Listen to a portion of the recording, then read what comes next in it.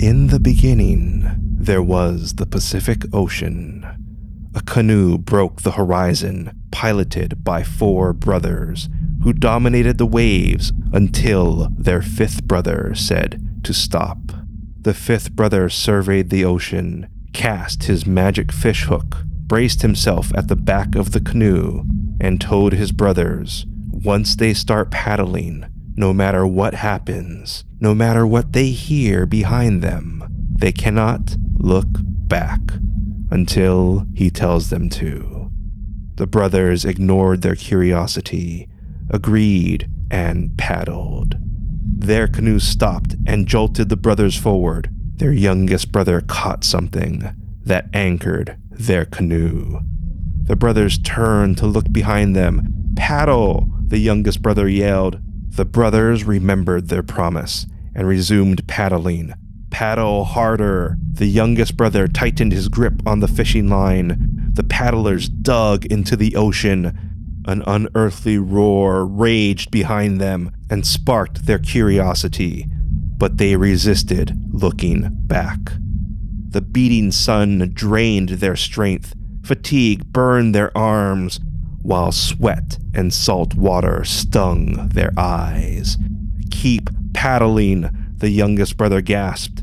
The unnatural roar was replaced by sloshing water and the paddlers' breathing. But the paddlers' curiosity became too great, and they looked back. Their canoe stopped. The paddlers stared at sandy beaches, lush green valleys, while waterfalls cascaded from mountaintops that touched the clouds. Their youngest brother fished up a chain of islands. The paddlers congratulated their little brother's miracle, but he was furious and yelled at his stupid older brothers, "If you listened to me and paddled just a little longer, I would have connected all of the islands." The little brother was the Pacific's superhero, Maui. And this is Legends from the Pacific.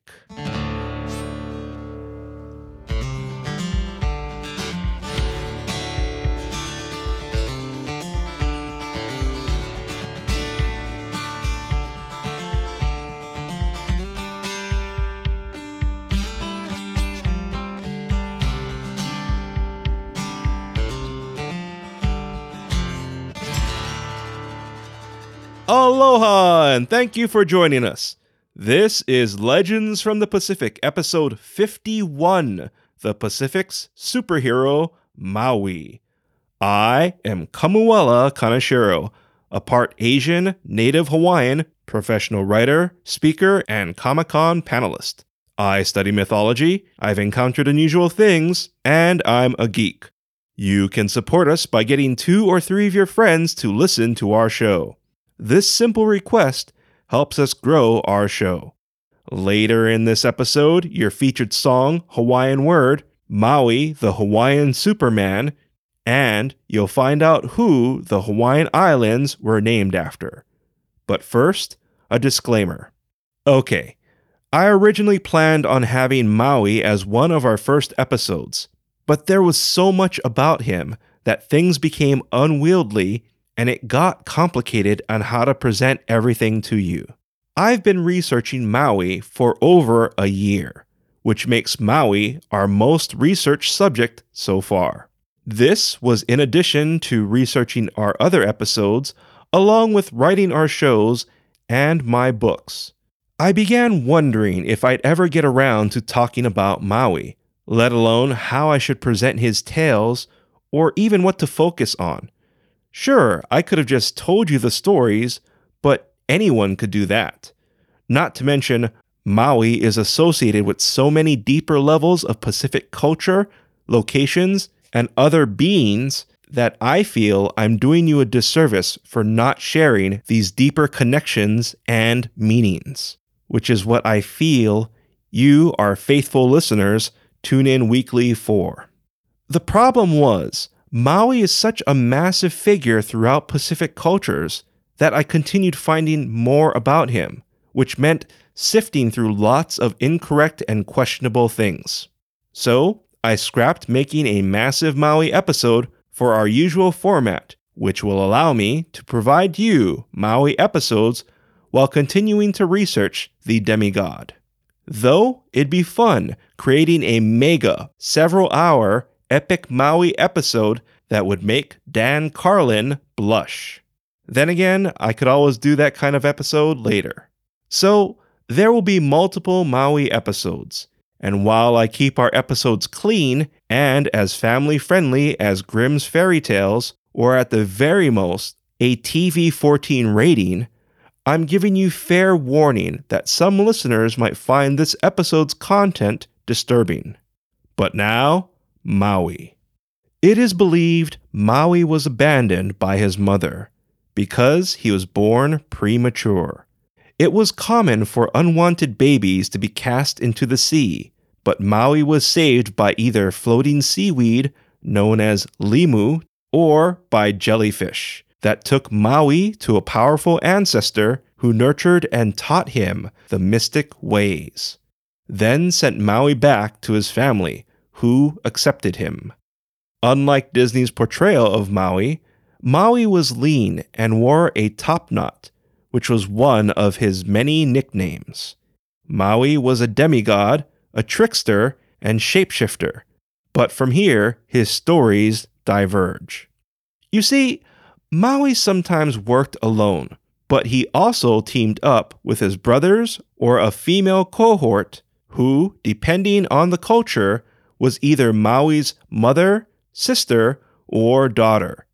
But Maui was the youngest of his brothers, so he was leaner and relied on his cunning and shape-shifting, which played more into his trickster side. Maui had brothers, but to further confuse things, they all shared the name Maui.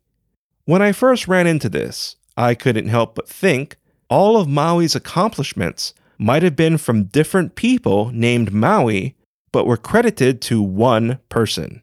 It was amusing to think about, and reminded me of a Chinese tale, but that's a story for another time. Now, it's important to mention Maui's female associate because this fulfills a duality which is prevalent in many Pacific stories. She was Hina, and as mentioned earlier, different cultures cast her as either Maui's mother, sister, or daughter. Now, I feel you could see how quickly things can become confusing.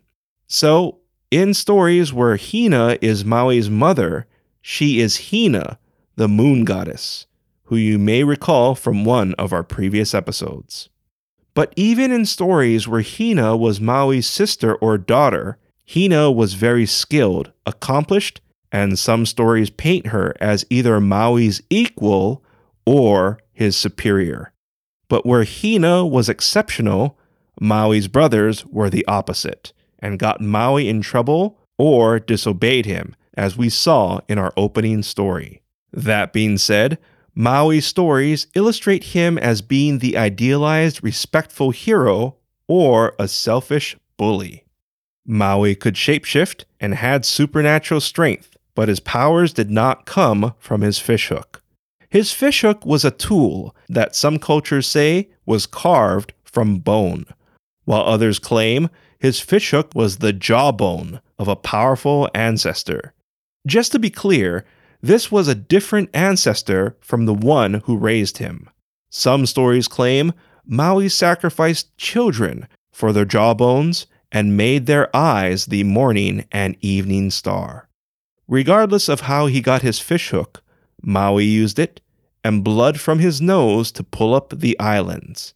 Now, when I say islands, I don't mean just the Hawaiian Islands, but all the islands of the Pacific. Just maybe not all at one time.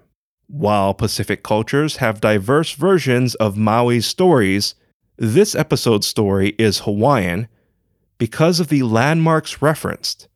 It should also be noted that Maui cared for his mother, the moon goddess, Hina.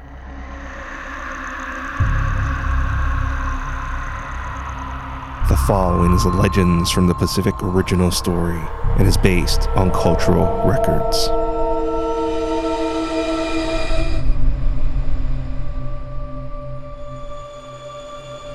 During ancient Hawaii, the sun would blaze through the sky or swerve through the heavens.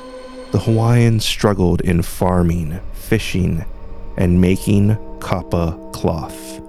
On the Big Island, in Hilo, lived one of Hawaii's most skilled kapa makers, the moon goddess, Hina. She cursed the sun for setting before her kapa was dry. Maui wanted the best for his mother and said he'd teach the sun a lesson. Hina told Maui the sun was too fast and too hot for him to touch. She gave him some of her hair and showed him how to braid it into a rope. Maui thanked his mother, grabbed his club, and left Hilo for the island of Maui. There he climbed Haleakala, the house of the sun, and waited. Light broke the horizon. Maui readied himself. The sun rose, and Maui captured it with the rope made from his mother's enchanted hair. The sun tried to flee, but Maui held it. The sun burned brighter. The rope held, but Maui struggled against the heat. Maui bashed the sun with his club. The sun was weakened and accepted its fate. The sun begged Maui to release it. Maui said, "I'll release you if you agree to follow a straight path every day, providing enough time for Hawaiians to work and our kapa to dry." "Work?" hissed the sun. "I'll agree to your terms, except during the months of Makahiki, when work is forbidden." "Very well.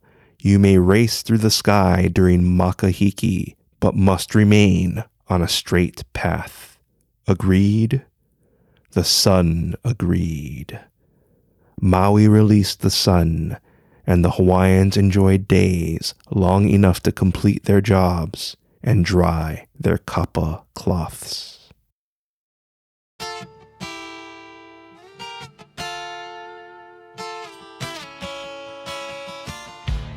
Coming up, your featured song and Hawaiian word.